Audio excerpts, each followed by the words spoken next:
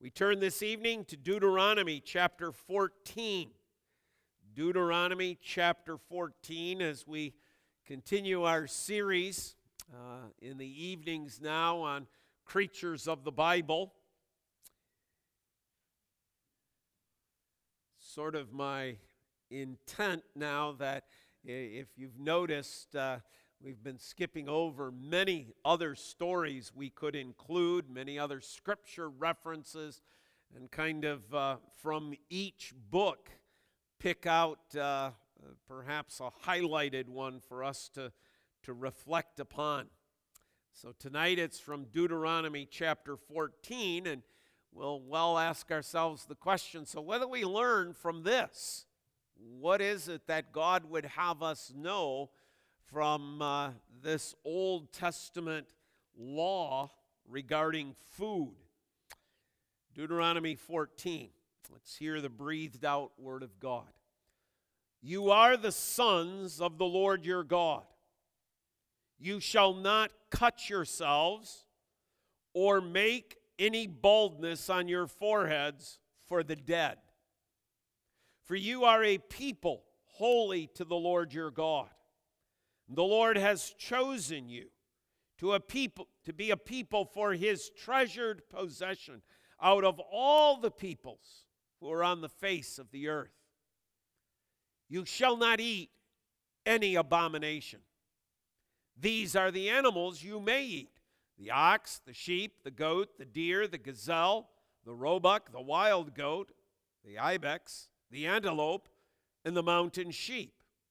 Every animal that parts the hoof and has the hoof cloven in two and chews the cud among the animals you may eat.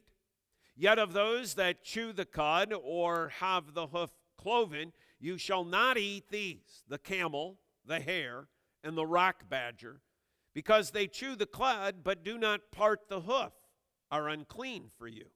And the pig, because it parts the hoof but does not chew the cud, is unclean for you.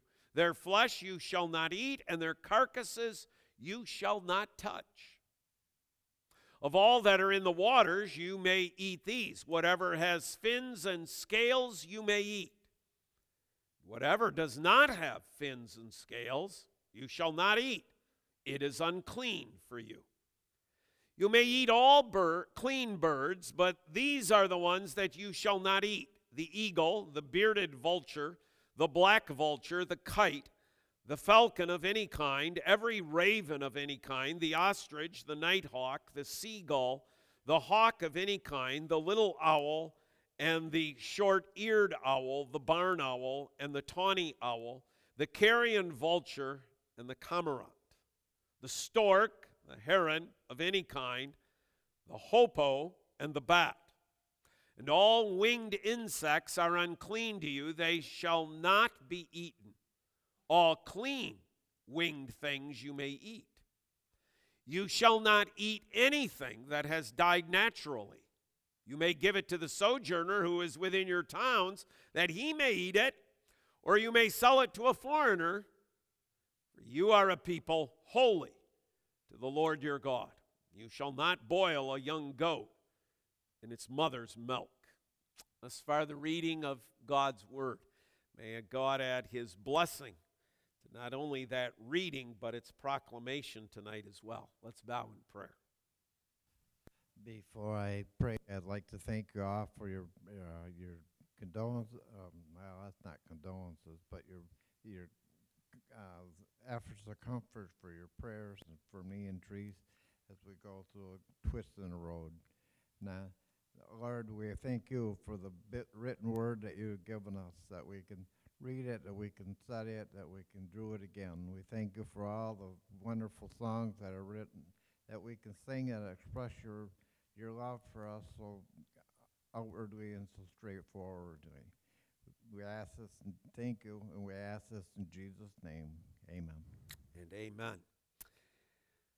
Well, we want to look at two things this evening. First of all, this law of Deuteronomy, but then to move to the New Testament and look in some ways at a parallel passage in the book of Acts, a vision that the Apostle Peter is given.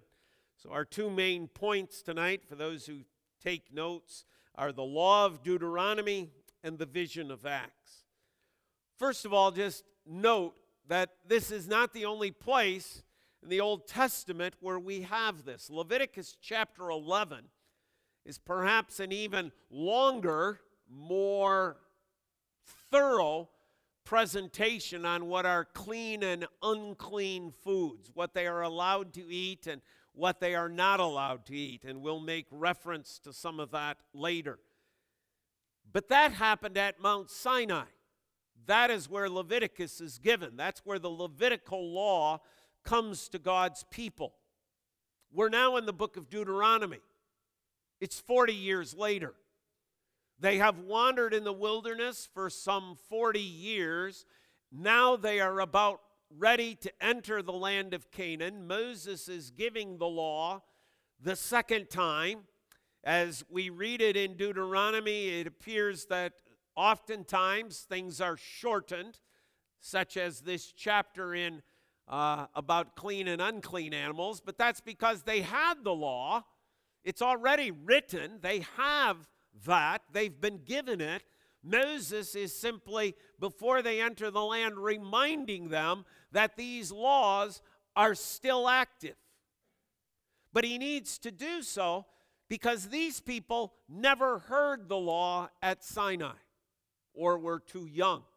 That whole generation has died off because of their unfaithfulness and unwillingness to enter the land under God's direction and command.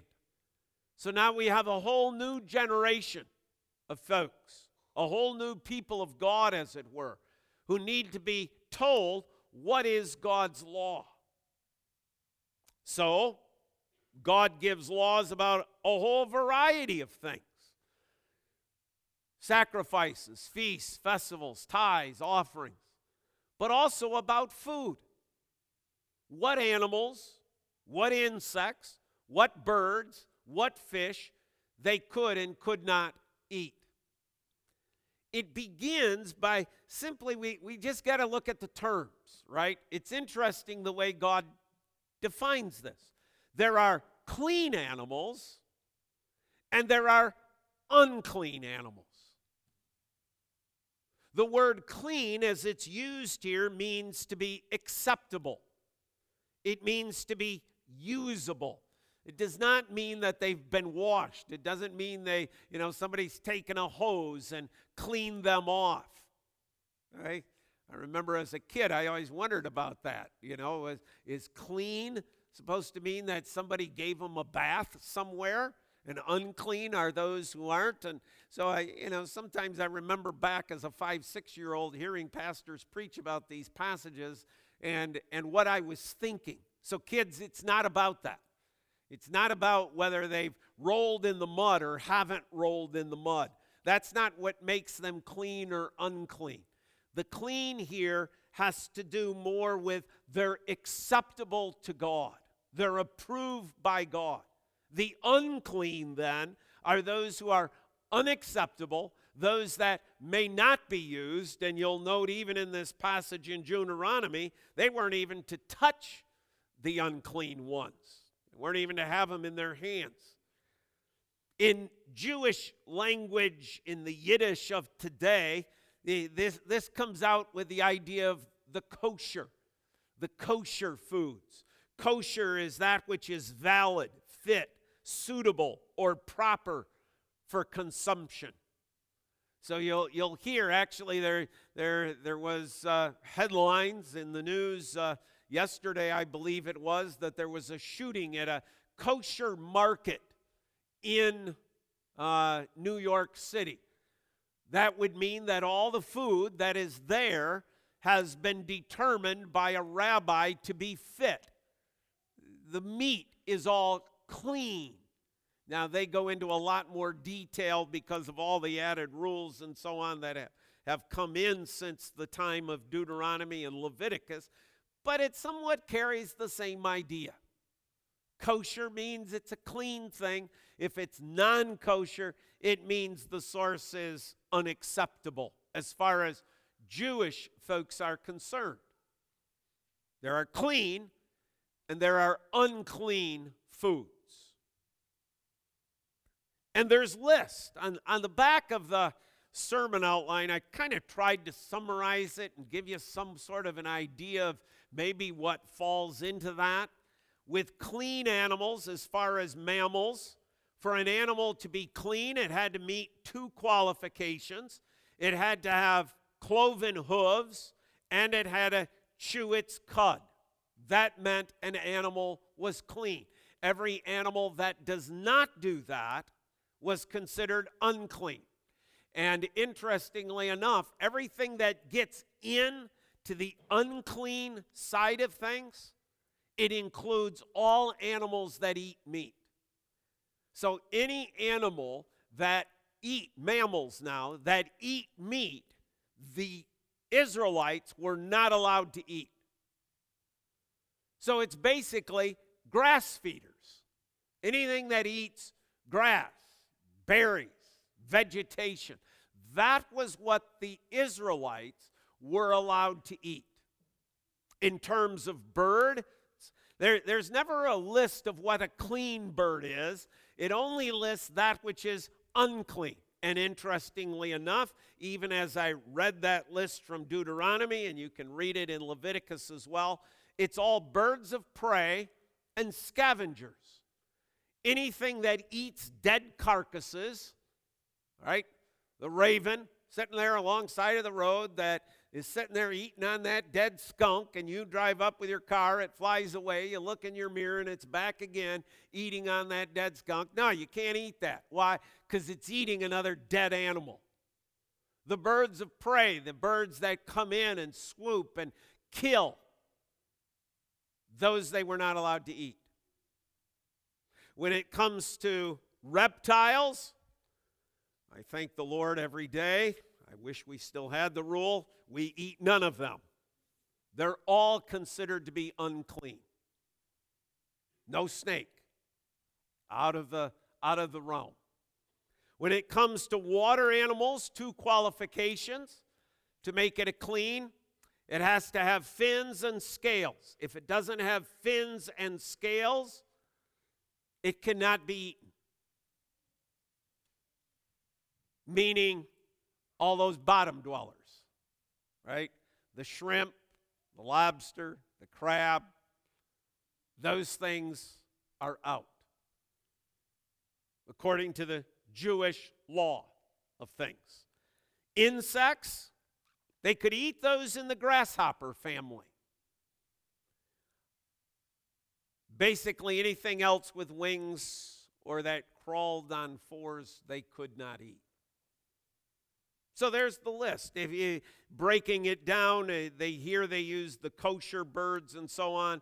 So a kosher bird, because it's not listed in the can't eat list, would be chickens, doves, ducks, goose, pigeons, quail, turkey. Right? As far as animals are concerned, they weren't allowed to eat bear. They weren't allowed to eat donkey. They weren't allowed to eat horse, right? No rodents, that sort of thing. And we have the list of things that fall in place, including locusts. Hence, John the Baptist is allowed to eat honey and locusts because it's on the approved list of insects that you may eat. Fish, once again, you have the list there. No catfish, no clams, no scallops, no oysters. Why anybody would, I don't know, but some of you seem to enjoy that. But I would have made a much better Israelite in the regard of those sorts of things. Not a good Israelite in regards to many other things. So there's the list. Here's the law of Deuteronomy. There are clean and unclean. Here are the lists. I'll provide you with the list, God says, so you're not confused about what is going on and what is happening, so you know what you can, what you can't eat. Some of people have evaluated this and looked at it and said, well, if you're a wandering people in the middle of the wilderness, it probably makes sense from a health standpoint. I don't think, health may have been a part of God's reasoning, but it's not his purpose. Because he states for us his purpose. He tells us why. I'm given these laws for two reasons. Because you are a holy people. I want you set apart. I want you to live life differently than all the rest of the cultures of the world. I don't want you to eat the way the other cultures do. I want you to be distinctive. I want you to be unique. You are a holy people. The word holy there means set apart, consecrated. You're set apart from the other nations. That's what it told us in Deuteronomy. You are not like the other nations. I have chosen you. I have called you in order that you will live for me in a distinctive way. And one of the ways of distinctive living is by what you eat. That's going to set you apart from the rest of the cultures of the day. That's one reason given to us in Deuteronomy, repeated for us in Leviticus as well. You are to be holy, Leviticus 10:10, because I am holy. Secondly, it's because they belong to the Lord. They are a belonging people. They're his possession. He redeemed them. He bought them with a price. They're his. He owns them. And as their Redeemer, as their Savior, as their Atoner, he has the right to determine how they are then to live in the society around them. So it's to set them apart. It's because they belong to him that they should have the desire to follow these rules, these laws, even in regards to the eating of animals. But we could add a third. The point that God was trying to make is also that they were to be a light to the other nations. The way they lived from day to day was to be a sign to the other cultures of the society that they were different. So that the other societies and cultures would say, why are you different? Why don't you eat pork?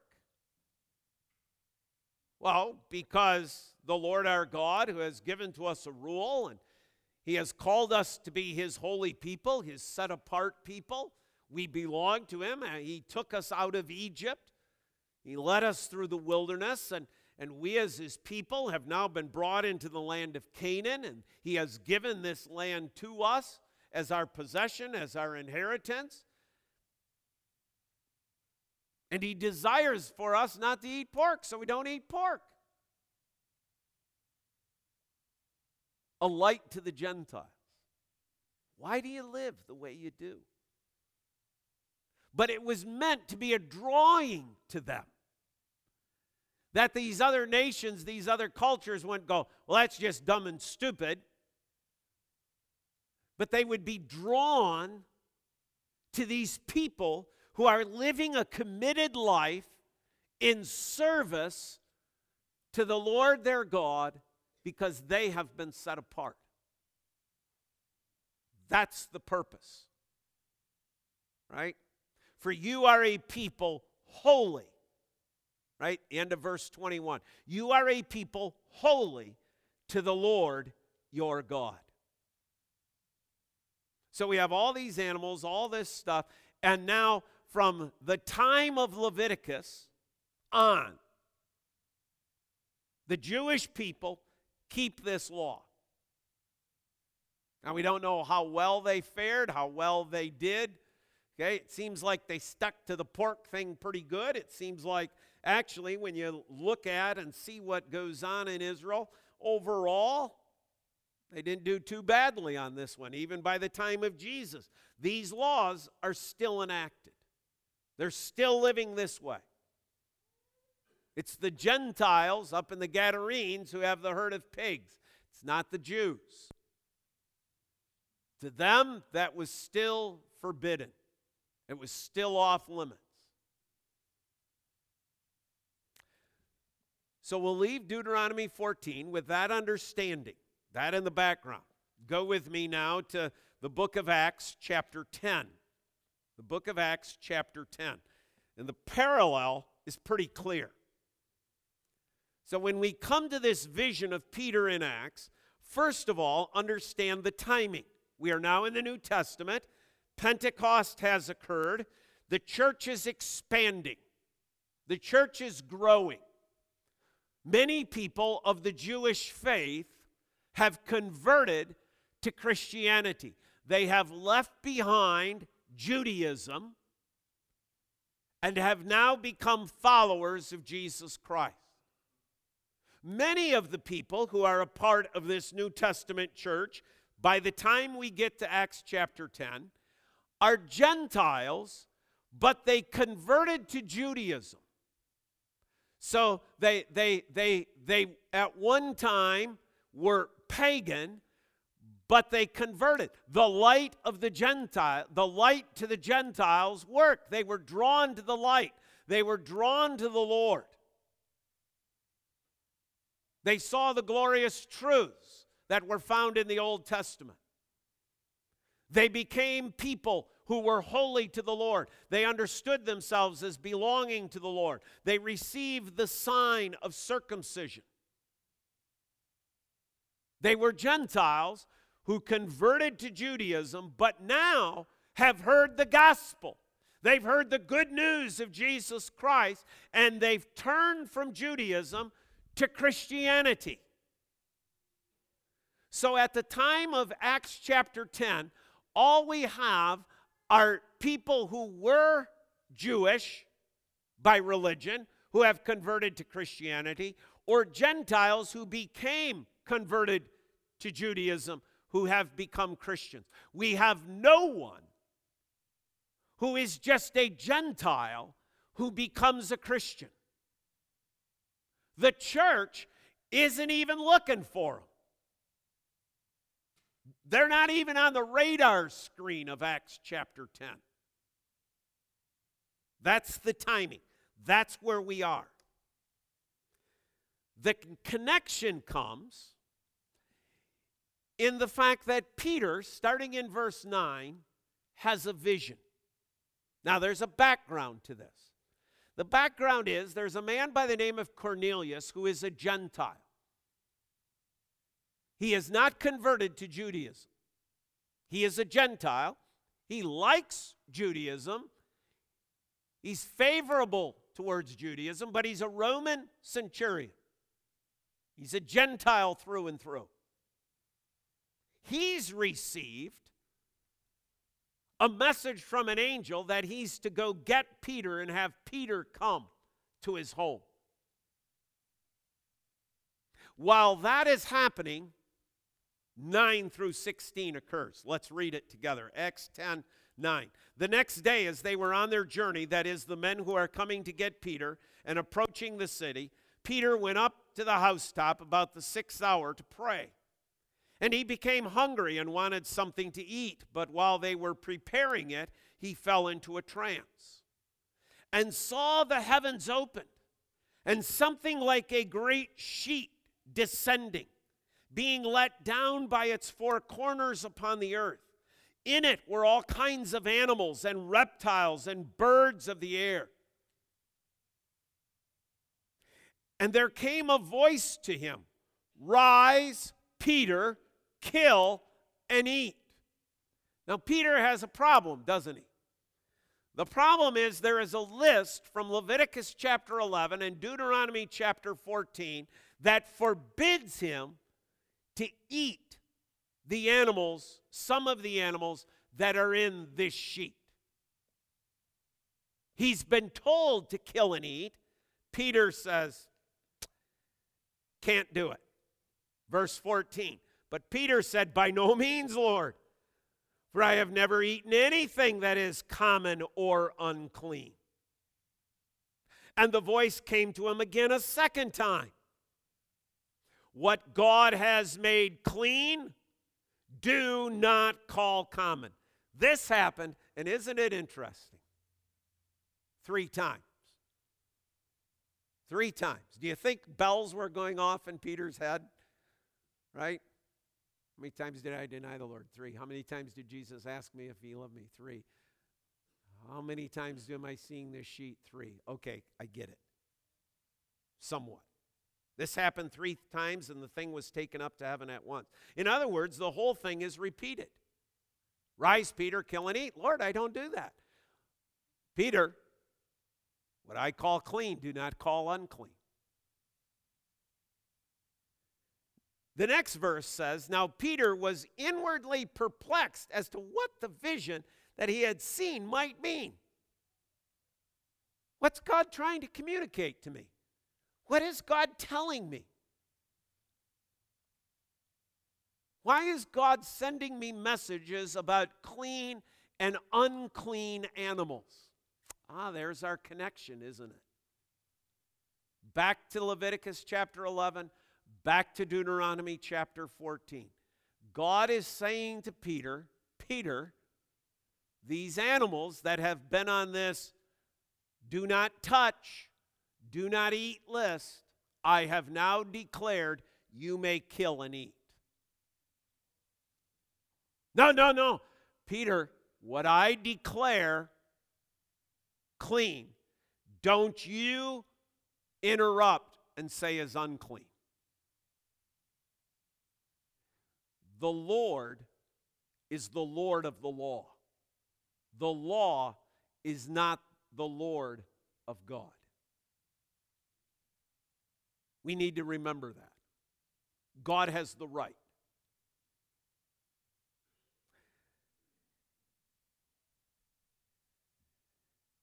As Peter is wondering about this vision, these men from Cornelius come. They explain to Peter the circumstances, situation. Peter goes along. He meets Cornelius. Cornelius again explains what happened. He explains about the fact that the angel told him to go get Peter. And there's a whole group of people that Cornelius has gathered. A whole bunch of Gentiles are there in Cornelius' home. And Cornelius says to him, "Teach us, teach us."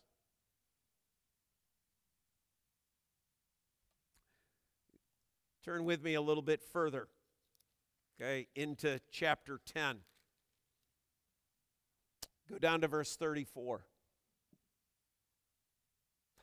"So Peter opened his mouth and said, 'Truly I understand that God shows no partiality, but in every nation anyone who fears him and does what is right is acceptable to him. As for the word that he sent to Israel, preaching good news of peace through Jesus Christ, he is Lord of all. You yourselves know what happened throughout the good news.'" Okay? He preaches the gospel. It goes on. "We're witnesses of all he did." Verse 38. "And how God anointed Jesus of Nazareth with the Holy Spirit and with power. He went about doing good and healing all who were oppressed by the devil, for God was with him. And we're all witnesses of all that he did. They put him to death by hanging him on a tree, but God raised him," verse 40, "on the 3rd day and made him appear, not to all the people, but to us who had been chosen by God as witnesses, who ate and drank with him after he rose from the dead. And he commanded us to preach to the people and to testify that he is the one appointed by God to be judge of the living and the dead. To him all the prophets bear witness that everyone who believes in him receives forgiveness of sins through his name." Preaches the gospel. Preaches Jesus Christ. What happens? Verse 44, "While Peter was still saying these things, the Holy Spirit fell on all who heard the word. And the believers from among the circumcised who had come with Peter were amazed, because the gift of the Holy Spirit was poured out even on Gentiles. For they were hearing them speak in tongues and extolling God. And then Peter declared, 'Can anyone withhold water for baptizing these people who have received the Holy Spirit just as we have. And he commanded them to be baptized in the name of Jesus Christ. Peter got it. The vision wasn't about food. Oh, it was, but it wasn't. The real message was it was about people. The church had withheld the good news from Gentiles because the law had basically said Gentiles were unclean and they weren't to have anything to do with them. They weren't to talk to them. They weren't to associate with them. The good news of the gospel was withheld. Oh, they had shared it with those of the Jewish faith. They could, because they were in a sense Jewish. Even the Gentiles who had converted, they were in a sense Jewish by their conversion. But these Gentiles, they're without God. They're unclean, have nothing to do. Touch not, taste not, have nothing to do. Converse not with them. But Peter gets the vision. God has declared. He has broken down the wall of hostility. There is now no more Jew and Gentile. The vision teaches Peter. And when he sees the Gentiles receive the Holy Spirit just as they had in that upper room, he understands the reality.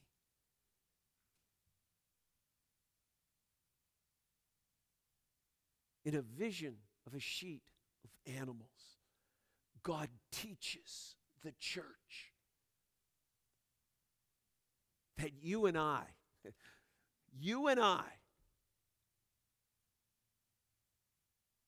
are okay to hear the gospel. You and I are included in God's eternal plan. You and I, the Gentiles that we are not only allowed to hear the gospel, but God in His Holy Spirit brings that gospel to our hearts, to our lives.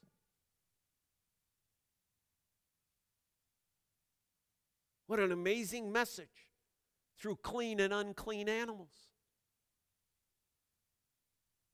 Teaching the beauty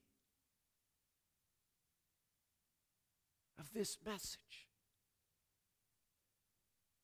So that we today, I mean, there may be pockets of folks who still hold to some strange ideas, but I think for the most part, all of us here today would say, wherever the gospel can be proclaimed, proclaim it. Wherever the good news can go, let it go. Whether it be Japan, China, Korea, North Korea, India, Iran, Iraq, the Congo, Canada, Mexico, Brazil, wherever, bring the good news of the gospel. You know why we believe that? Because of Acts chapter 10.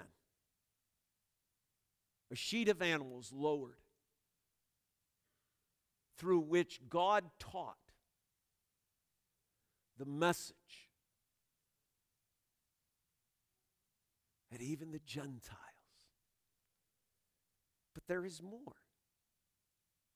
Remember the purpose?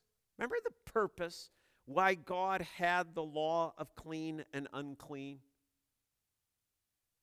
It was to set a people apart because they belonged to Him. I want you to turn to one other passage. And it's interesting because it's the same person. It's Peter. Right? So now what you have to do, remember this morning, we took an Old Testament text. We heard Jesus exposit that Old Testament text. This is what it means. Now what we're going to do is we're going to take a New Testament passage, Acts 10, and Peter is going to exposit Acts chapter 10. What does it really mean? So go with me to 1 Peter chapter 2.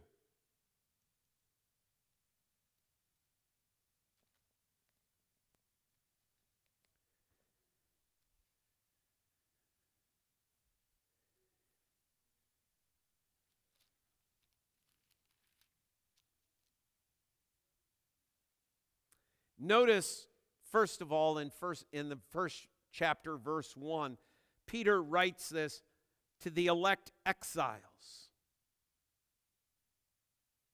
According to the foreknowledge of God the Father and the sanctification of the Spirit, for obedience to Jesus Christ and for the sprinkling with his blood. It's not to Jews. It's to God's elect. Jews and Gentiles. God's people. Chapter 2.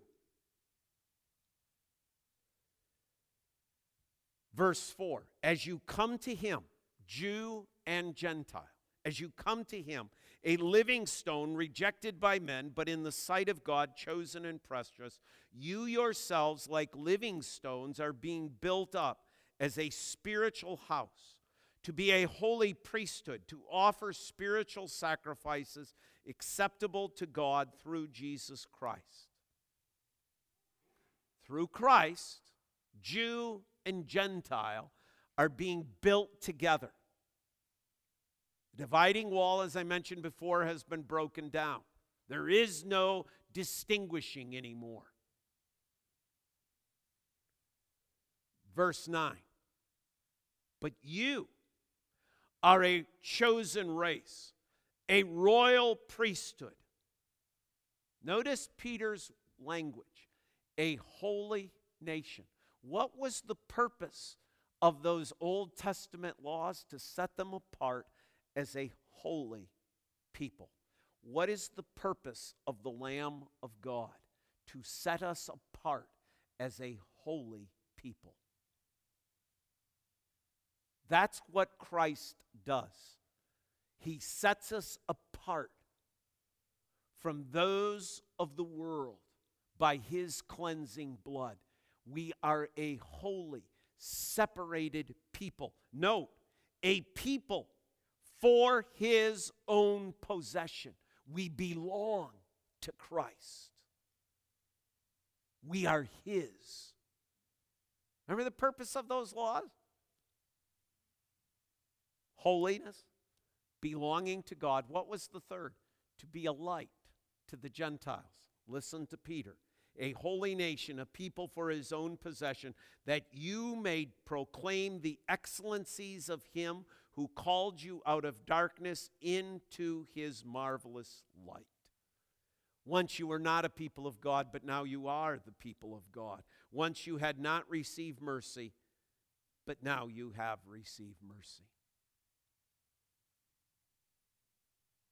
All learned through clean and unclean animals. The lesson, the purpose of those animals ends up in the New Testament as being the purpose for the Lamb of God. Christ comes that we might declare his praise, that we might be a people that belong to God, that we might be a holy people, set apart for his glory, for his praise. There's a proverb that says, go to the animals and let them teach you. I hope we have heard God's message through them tonight. And we go to this world with the good news of Christ. Father, thank you for your word, a living, breathing word. Father, this has so much to say about how we live, but it has also so much to say about what you have done for us in Christ. We pray, Father, we pray that we might be amongst those who declare your glory, your praise in this world. Father, there are still others. There are still others that you have appointed unto eternal life. They need to hear the good news of the gospel. And you've appointed us as the church of Jesus Christ to bring that good news to the world around us. Father, may your blessing rest upon us in this week as we seek in our own little piece, our little square inch of this world, to bring Christ. May we show Christ, may we live Christ, may we speak Christ, may we act Christ in this week before us, so that others may ask, what is the reason for that hope that you have? And we may tell them of the Lamb of God who takes away the sin of the world. In his name we pray. God's people say, amen.